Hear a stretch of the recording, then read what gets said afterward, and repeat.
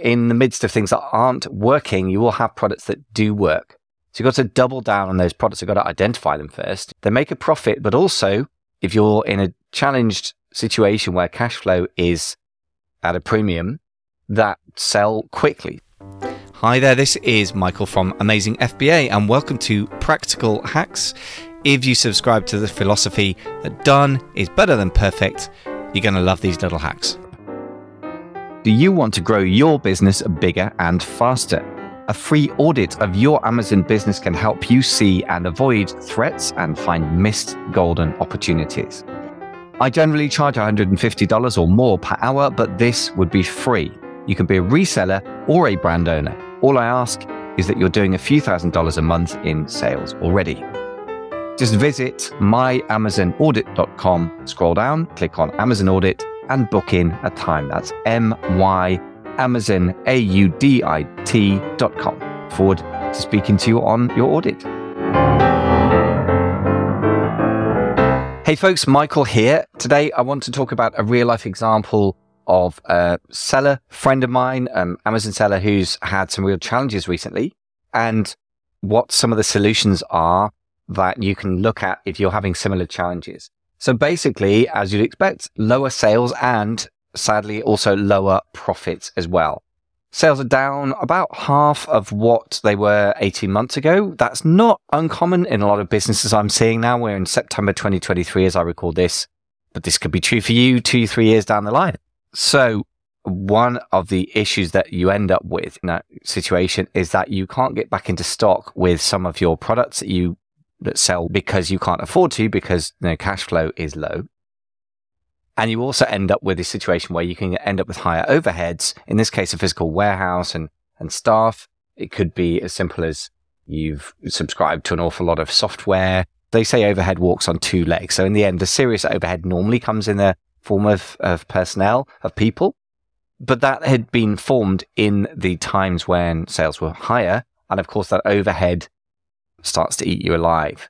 Another fun challenge is that because of the lack of cash flow and the overhead, they've had to take on some debt. So those were the challenges. Some of the solutions. Number one is really simple, but really critical. So in the midst of things that aren't working, you will have products that do work.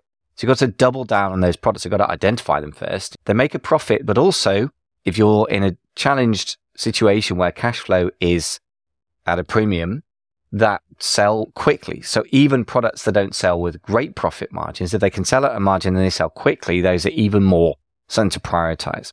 So really, you need to double filter. Filter one is it profitable? Filter two is how quickly can we get the cash back out?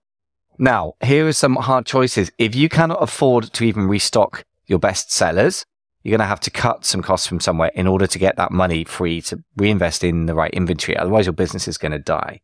And we went really through the profit and loss account. If you think about it, everyone's obsessed with revenue growth, but that can take money.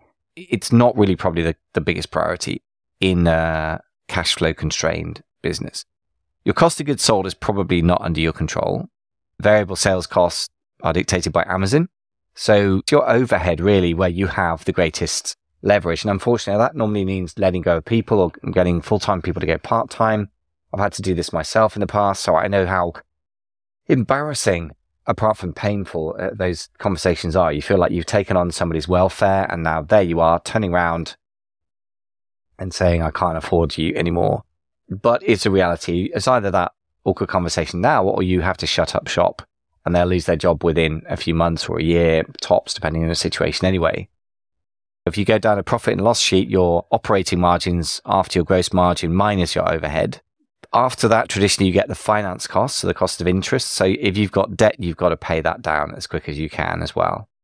And then finally, you should be in a place where you are beginning to get your head above water again. This stuff does take time to show up, but the more brutal you cut, the quicker it should show up. The other one is about cutting staff, and it's a grim business, and it's easy to say and hard to do, but my advice from Ken Burke, who was a guest on the podcast a while ago and who sold a business, eventually survived a couple of serious downturns and sold his business for over $1 billion. But he said, look, the best advice is cut once, cut deep. So rather than having the remaining staff wondering whether the axe is going to fall on them, it's better to do it in one go. And then the remaining staff will know that their jobs are safe. That's by far the best way to do it. It's brutal, but I think it is unarguable. Otherwise, you're going to end up with incredibly demotivated staff. And another person that I know bought a business a while ago who had a lot of problems. I mean, they were basically close to bankruptcy, but the staff there were incredibly demotivated, and he's had all sorts of trouble with that business, unsurprisingly.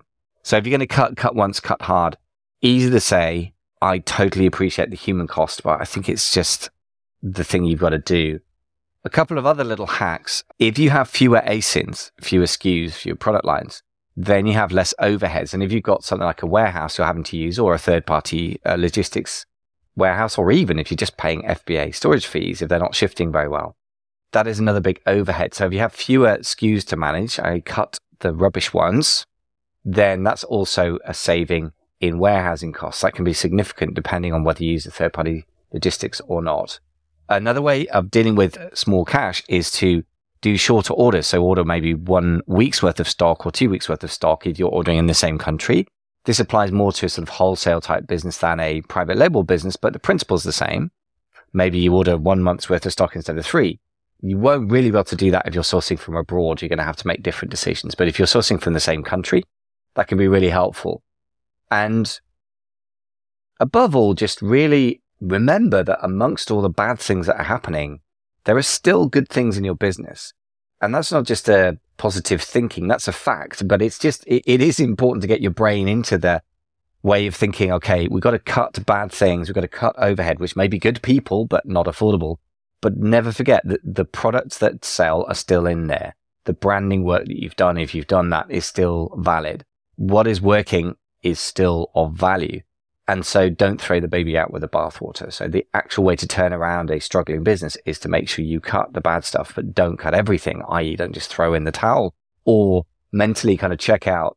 And that's easy to say and hard to do. I mean, the whole mindset around that is super hard. It's grim business. The main thing is to just get your hands dirty and just cut the stuff you need to as soon as you can. And look, if you're like me, you're going to sit in denial for a while, and that's just human nature. But if you've got a coach and or a peer group that can help keep you accountable, that really helps. I think the peer group is really, really helpful because in tough times, they understand what you're going through in a way that your family and your friends won't. And that's really important as well. So get yourself some kind of support. Anyway, sorry to have a depressing topic today, but if reality is depressing, but we take good action, I think ultimately that's uplifting. So it's just a tough reality that comes up. I thought I'd address it today because I've seen it around and it feels to me like something important to address. I hope you agree. If you're having a good time and you're not having to cut, well, just know that at some point you may have to. So it's a skill set and a mentality you're going to have to develop at some point. If you're having a really, really tough time and you want someone to listen to you for free and give you some advice from the trenches, happy to do that. Just go to the relevant link, which is coming up next. Thanks for listening. Do you want to grow your business bigger and faster? A free audit of your Amazon business can help you see and avoid threats and find missed golden opportunities. I generally charge $150 or more per hour, but this would be free. You can be a reseller or a brand owner. All I ask is that you're doing a few $1,000s a month in sales already. Just visit myamazonaudit.com, scroll down, click on Amazon Audit, and book in a time. That's myamazonaudit.com. Look forward to speaking to you on your audit.